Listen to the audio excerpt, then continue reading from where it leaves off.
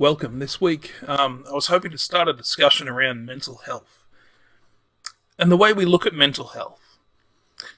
Particularly, a long time ago, so there was a French philosopher whose name was Michel Foucault.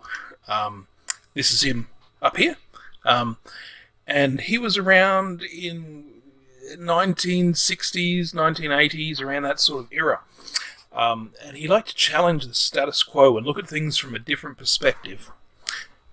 One thing he looked at through time, through history. So back in the days of Greece and stuff like that, people with poor mental health or were considered crazy were left to their own devices, sort of thing, were left in society and are often considered valuable people in society, which was rather interesting, that they actually took on this thing of what they had to offer, that the way they looked at the world was different, and that was a valuable thing to understand and to take in those times, that maybe they're not wrong.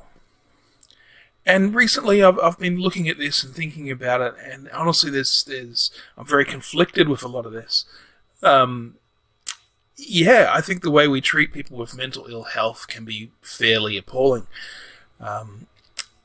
One thing I think of is if someone gets sick with food poisoning and your body starts to get rid of all the bad stuff, so you're vomiting or whatever to get it out of your system, so to pass this food poisoning, this stuff which isn't in there. I believe that sometimes, not all the time, mental health, we're too eager to put labels and stamps on this stuff. What if it's the body in the same way trying to process and get rid of the things which has happened to us, the things which we're struggling with, and instead of dealing with these problems behind it and letting the body deal with it and going through the process of removing the problems in our life or the things which have affected us and made us like this, that we label it, we put a stamp on it, and we give them medication to make them more what we presume to be normal. What if we could love these people, work with them, hold them, and find out what the cause of this problem really is, and let them purge it out of their body, just like what happens when you have food poisoning.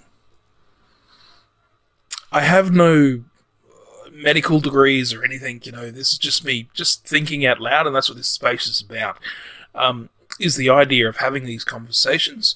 Please have your input. But it is interesting that a lot of the great composers and artists and all these sort of things, they often say it's a fine line between madness and creativity and genius. Are we not listening to our fellow brothers and sisters who are struggling with poor mental ill health? Are we stepping away from what we used to do in the past, where we embrace these people, let them live their way? Now, I'm not saying that's right for everyone by any means. There is genuine mental ill health, which I believe needs to be medicated and looked after. But I do think that perhaps we're too quick, too keen to label it and put them away somewhere, sort of thing, so they can't be seen, or to try and make them fit some ideal of what we think is normal. Please join the conversation. Underneath, I've written a little article about Michel Foucault, who we were talking about earlier, and just some of his ideas when looking at this. And please, take your time, have a read. I think this guy's a genius. I love his stuff. But really, have a read and engage. Let's have a conversation around this. What do you think? What have you seen about mental ill health out there and the way we deal with it?